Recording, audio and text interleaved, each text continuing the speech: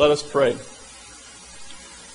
Gracious Heavenly Father, we thank you for your word that you have preserved for us through the ages, inspired by your Spirit.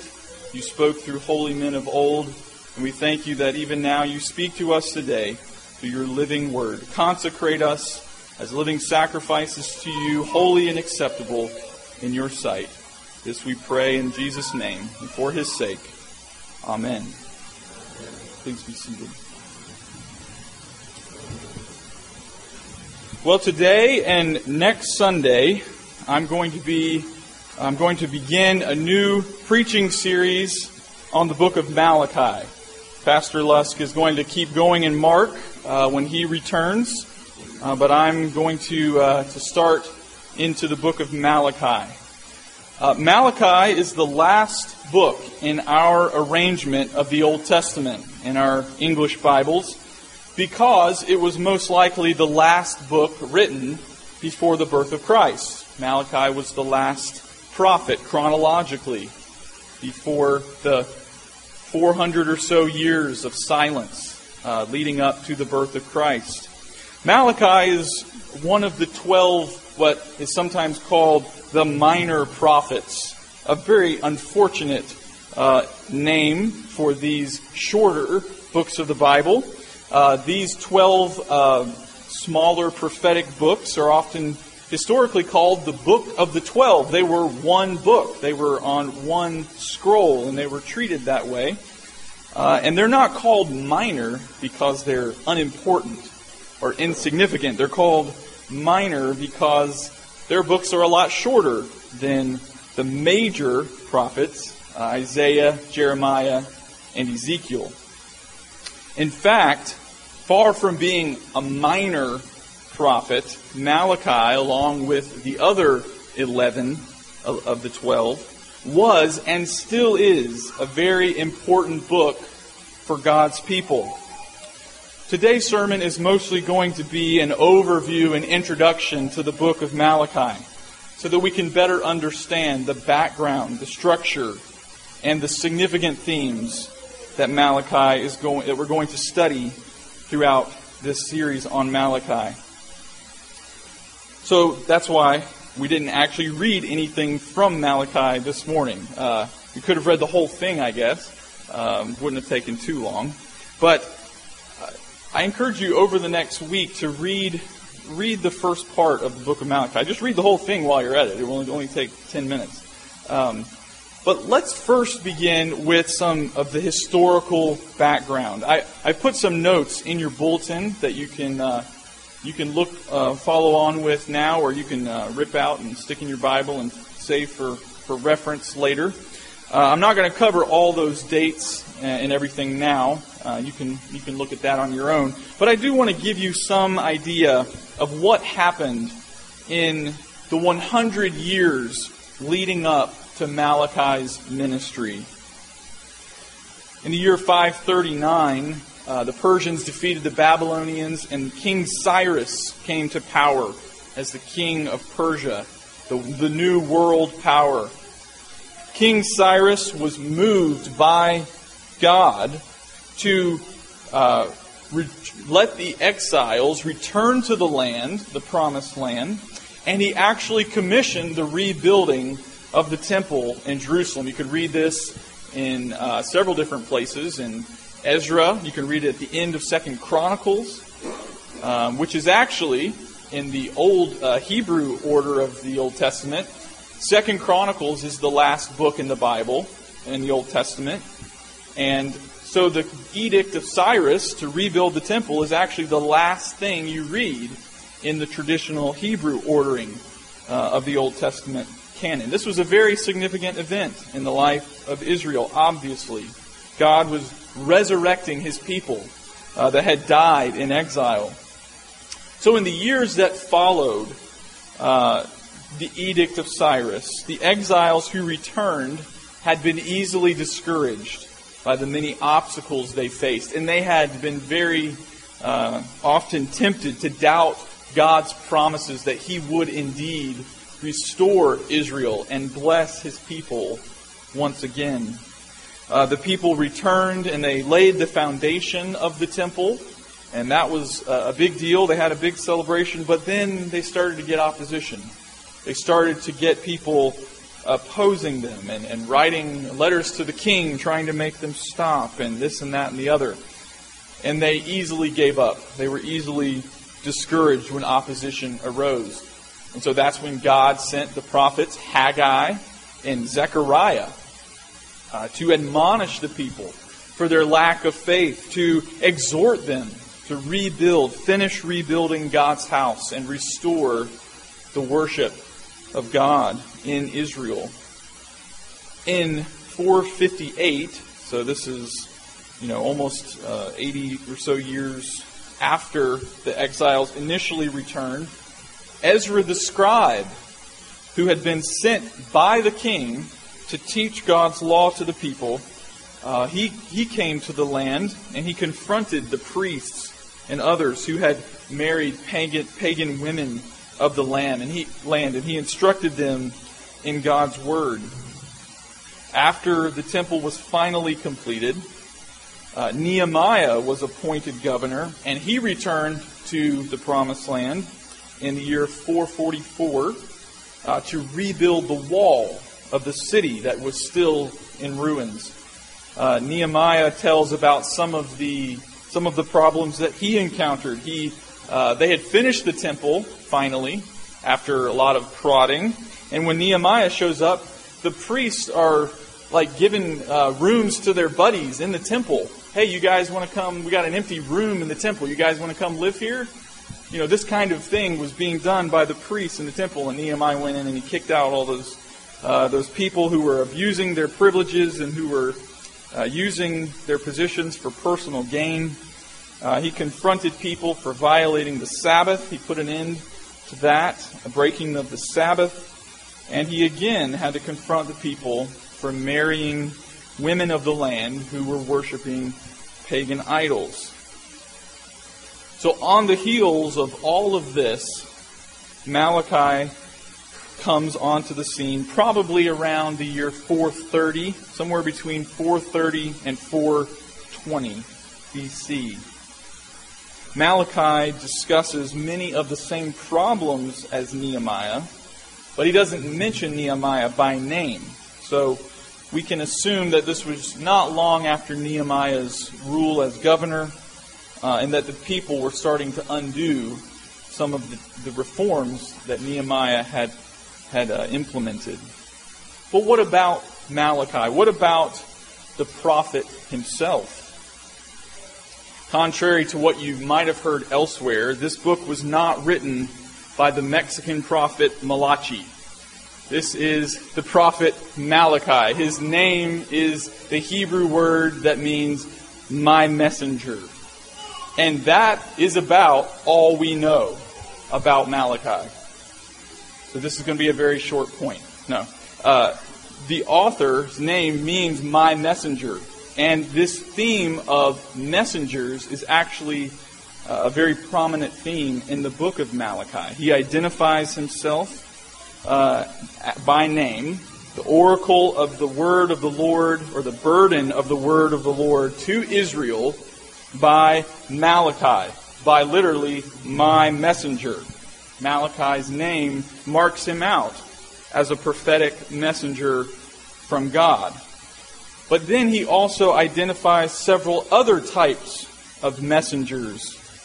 He calls out the priests for their sins and for their hypocrisy and for their leading the people astray. They are the messengers of the covenant that God had appointed to lead the people, to teach the people God's word, and they are failing in their responsibility. And so later on in the book, Malachi talks about another messenger of the covenant who is yet to come, the Messiah, the messenger of the covenant, who will come and purify the worship of Israel, who will judge the priests who have led the people astray.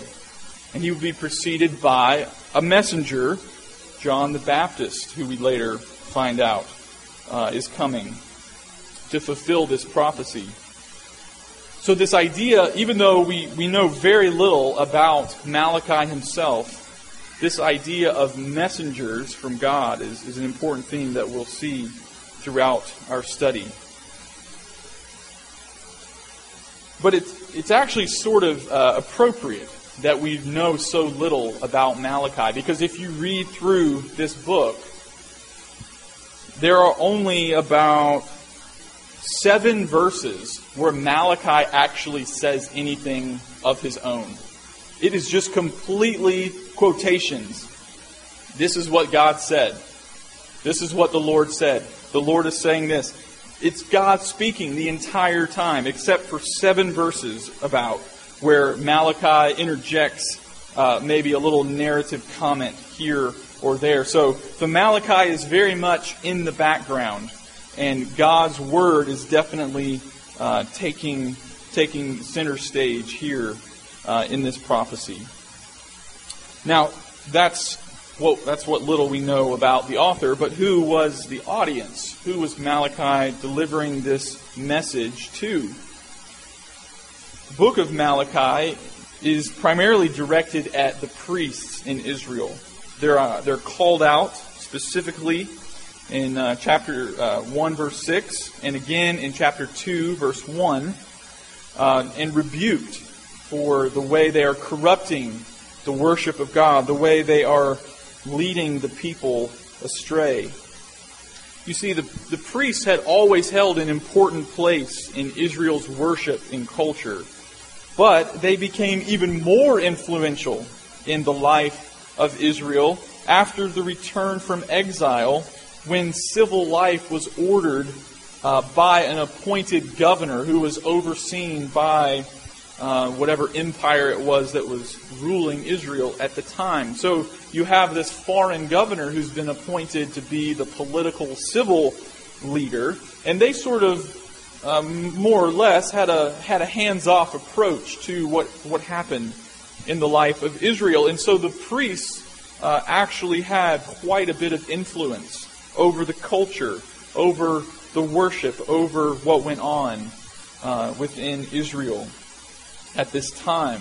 And so this is why Malachi is not confronting a king or a governor so much as he's concerned with the influence that the priests are exerting on the people. And in this case, it's primarily all negative. The priests were entrusted with the care, oversight, and spiritual leadership of Israel, but they were failing to shepherd God's flock, and were even setting a poor example themselves. As Ezekiel points out in Ezekiel 34, the passage we read earlier, the priests in many cases were actually preying on the flock that they were supposed to be caring for. And God promises to judge those priests, to remove them, and to come and shepherd his people himself. Malachi's prophecies, though directed to the priests, they come across as a very public type of rebuke. I imagine that Malachi even delivered these sermons. They're basically 6 or 7 sermons. I imagine that Malachi delivered this preaching series. This is Malachi's preaching series right here. 6 or 7 sermons from the prophet Malachi. He'd probably delivered these to the priests in the hearing of the people, maybe even in the temple, maybe in the temple courts, maybe in a very public way. Because the people are just as guilty as the priests, but the priests are held responsible because of their position, because of their leadership in the nation. And so, like I said, the book of Malachi is basically a series of 6 or maybe 7 sermons that Malachi delivers to the priests. And Malachi's style is one that's very interesting. It's I guess it's unique among the prophets for the most part, that Malachi has this keen insight into the attitudes and the motivations behind the actions that he's condemning. And so what he does is he has this uncanny ability to put words in the mouths of the people that he's speaking to in such a way that he accuses them with words that he's put in their own mouth. And they deny it, of course, at first, because nobody would say something that absurd. But actually, their actions are speaking louder than their words. Their actions are demonstrating their faithlessness or their rebellion or their hypocrisy, even though they wouldn't have said it that way. Malachi has the courage and the insight to put the words in their mouths and call their sin what it is. And of course, they usually deny it, but he goes on to prove his case and explain how these accusations are all true. And so he puts questions in their mouths like,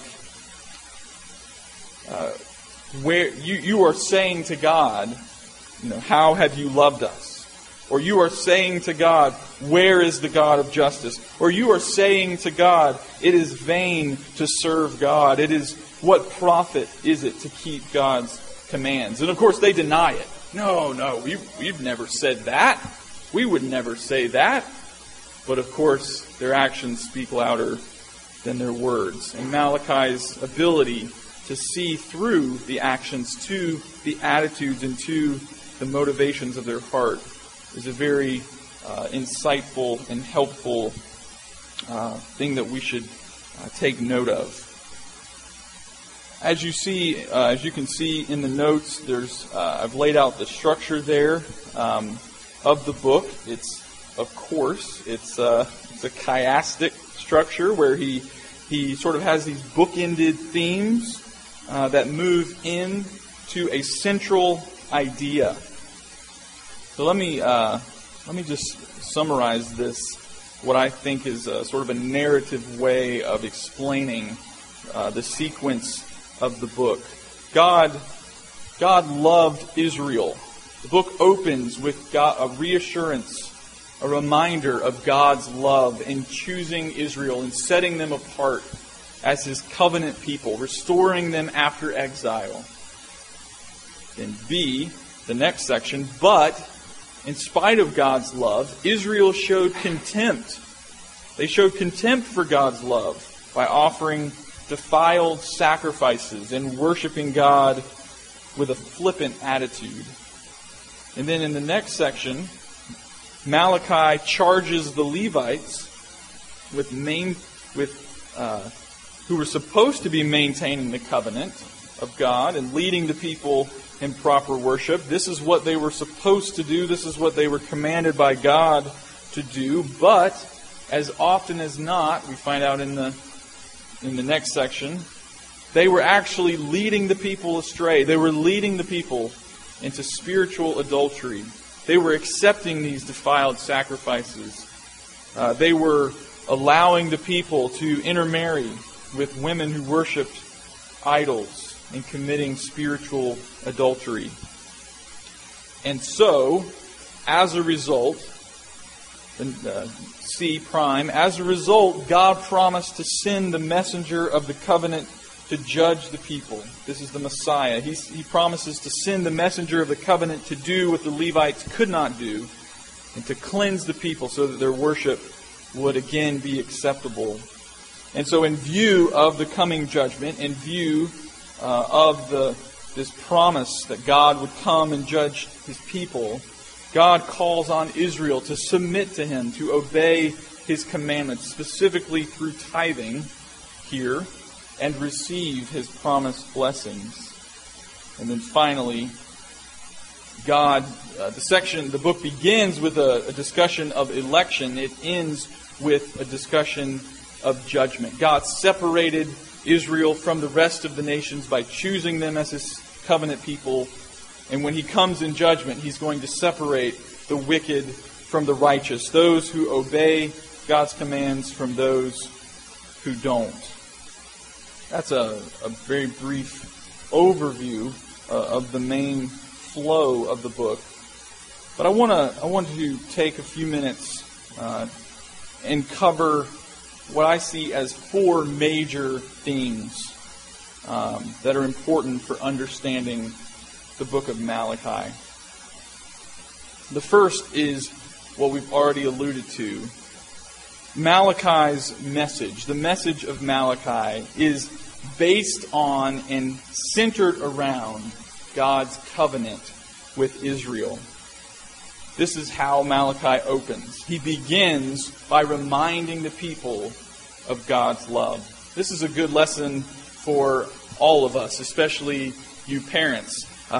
You might be about to deliver a pretty stinging rebuke,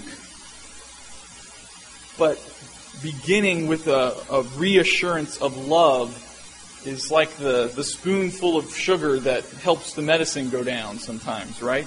Reassuring the people, Malachi reassures the people that God is disciplining you, not in spite of His love for you, but because of His love for you. Notice that the prophecy in verse 1, the burden of the word of the Lord to Israel. This is not against Israel, like some of the other prophecies we find in Scripture. This is an oracle to Israel, and Malachi starts off with a reassurance of God's covenant love. And so the whole book is couched, it has to be understood in this perspective. That God's covenant is central. It is the reason for God's discipline. It is the reason for Malachi's rebukes. And it is the reason that God expects more of His people.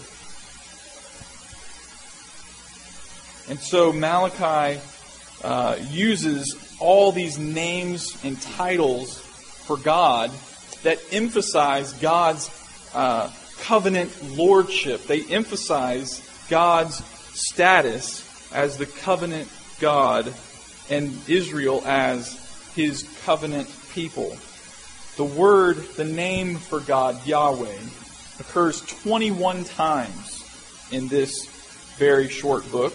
And the similar name, the Yahweh of hosts, Lord of hosts, Yahweh of armies, occurs 24 times. That's 45 times some variation of the name Yahweh occurs in. It's probably one every other verse if you divided it up that way. Let me just remind you of some things you may already know about the name Yahweh.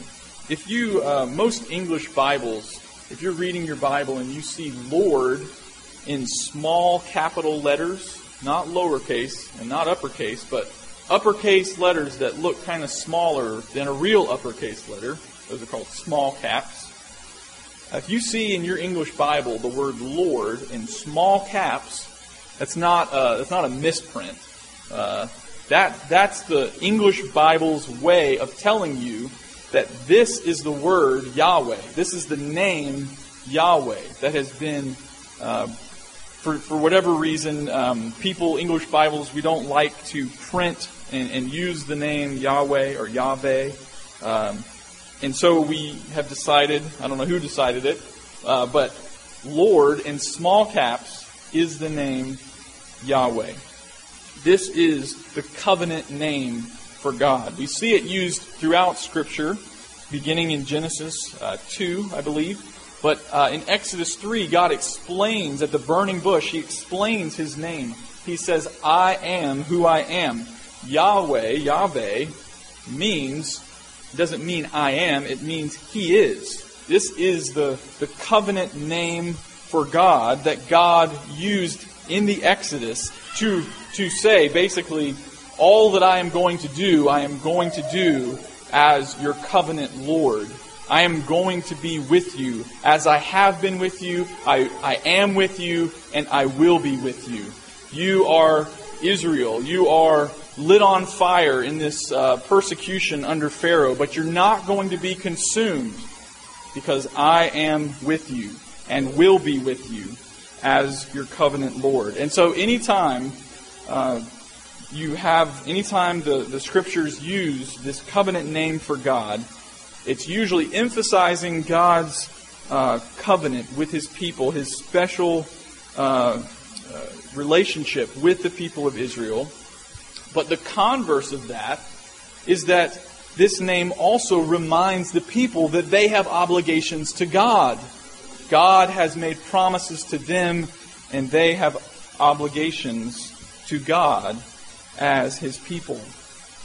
And so, 45 times in this short book, some variation of the name Yahweh is used. The title Lord is used 3 times. Actually make that 46, because in chapter 2, the Lord refers to Himself as Yahweh, God of Israel. Kind of this fancy, elaborate title. So that's 46 times for Yahweh. And also in chapter 2, God is referred to as the God of justice. At least twice in the book, God is talked about as the Father in Israel, His Son, going back again to Exodus language. He is described as the quick witness.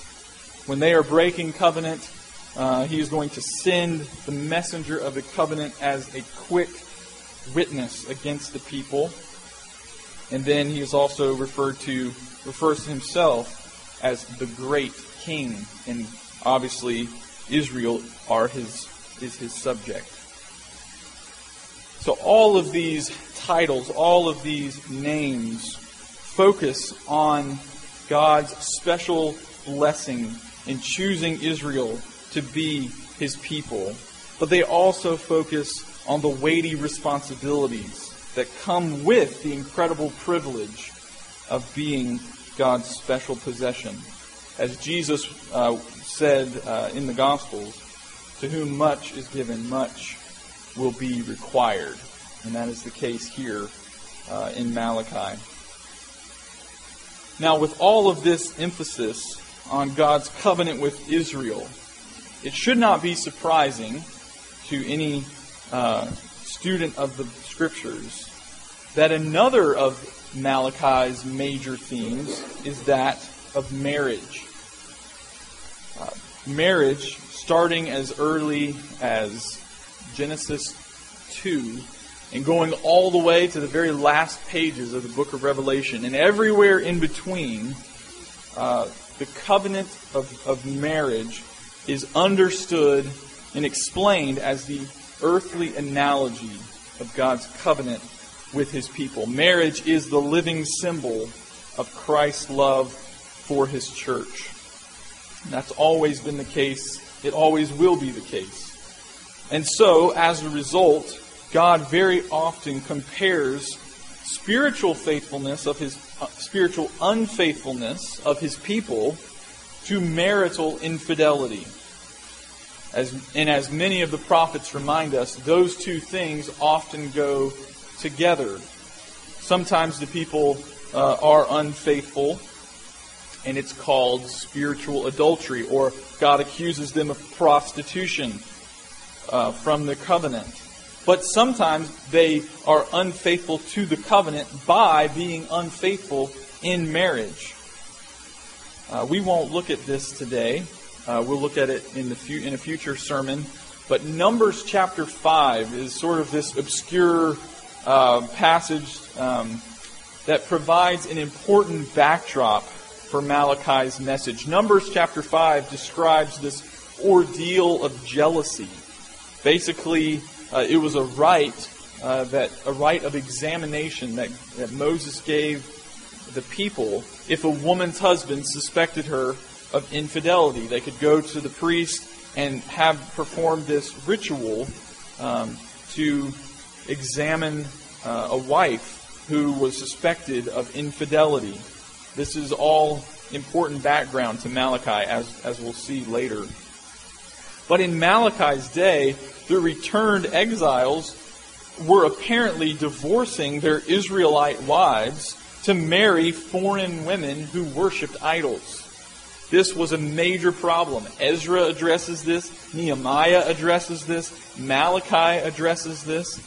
And so Malachi actually contains some of the strongest language in all of Scripture about the purpose of marriage and the evils of illegitimate divorce. But beyond the explicit references to marriage in the middle of the book, which is the central section of the book. The whole book is concerned with God's marriage to His people. So that's the second theme, covenant and marriage. The third theme in Malachi that I want to summarize briefly has to do with the hypocritical and contemptuous attitude of the priest and the people toward God. As I've already said, Malachi has a way of penetrating into the heart of the matter to uncover this hypocrisy and this contemptuous attitude that the priests and the people were demonstrating in their worship and in their lifestyles. And so, as you know, this type of eye-rolling attitude is a great recipe to destroy about any relationship, right? Some sort of flippant, contemptuous, eye-rolling attitude is a recipe for disaster in any relationship, but especially in worship. And so, interestingly, Malachi doesn't say really all that much about social injustice or worshiping pagan idols, the kinds of things that get a lot of press in the earlier prophetic writings, because it seems that those who had returned from exile had more or less learned their lesson about these very flagrant sins. These were the sins that got them exiled in the first place. Worshiping idols on the high places, or oppressing orphans and widows. They had maybe learned their lesson on the big sins.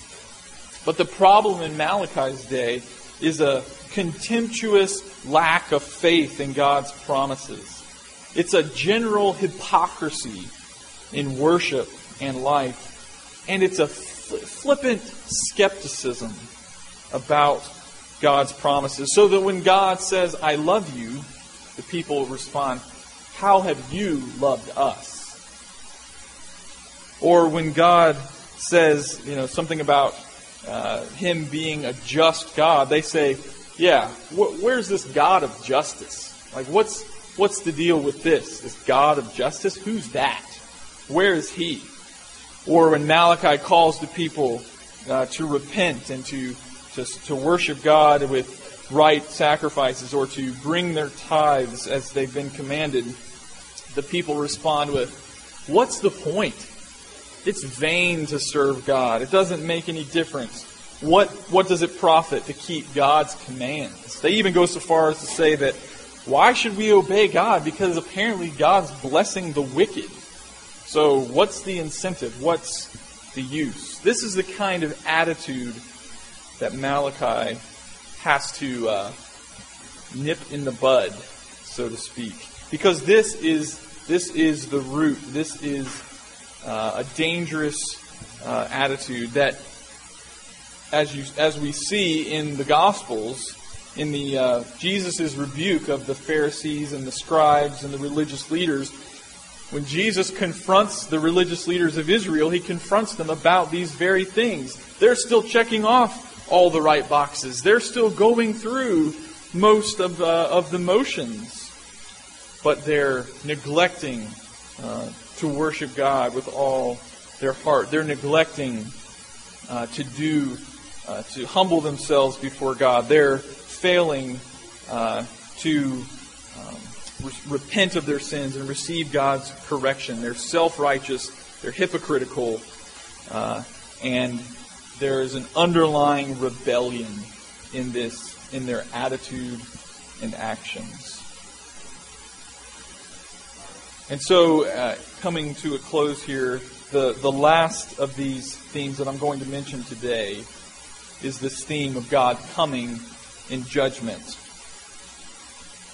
Like many of the prophets, Malachi warns the people that God is coming in judgment to judge His people. This is not going to be another exile, really, but God is coming to purify the Levites, to purify the worship of Israel. And so, Jesus in the other gospel, Jesus in the Matthew, Mark, and Luke frequently go back to Malachi to explain what's going on with John the Baptist and with the ministry of Jesus. That the coming of Jesus as the messenger of the covenant is what Malachi was prophesying about. That John the Baptist's ministry is this forerunner, this new Elijah that Malachi was prophesying about.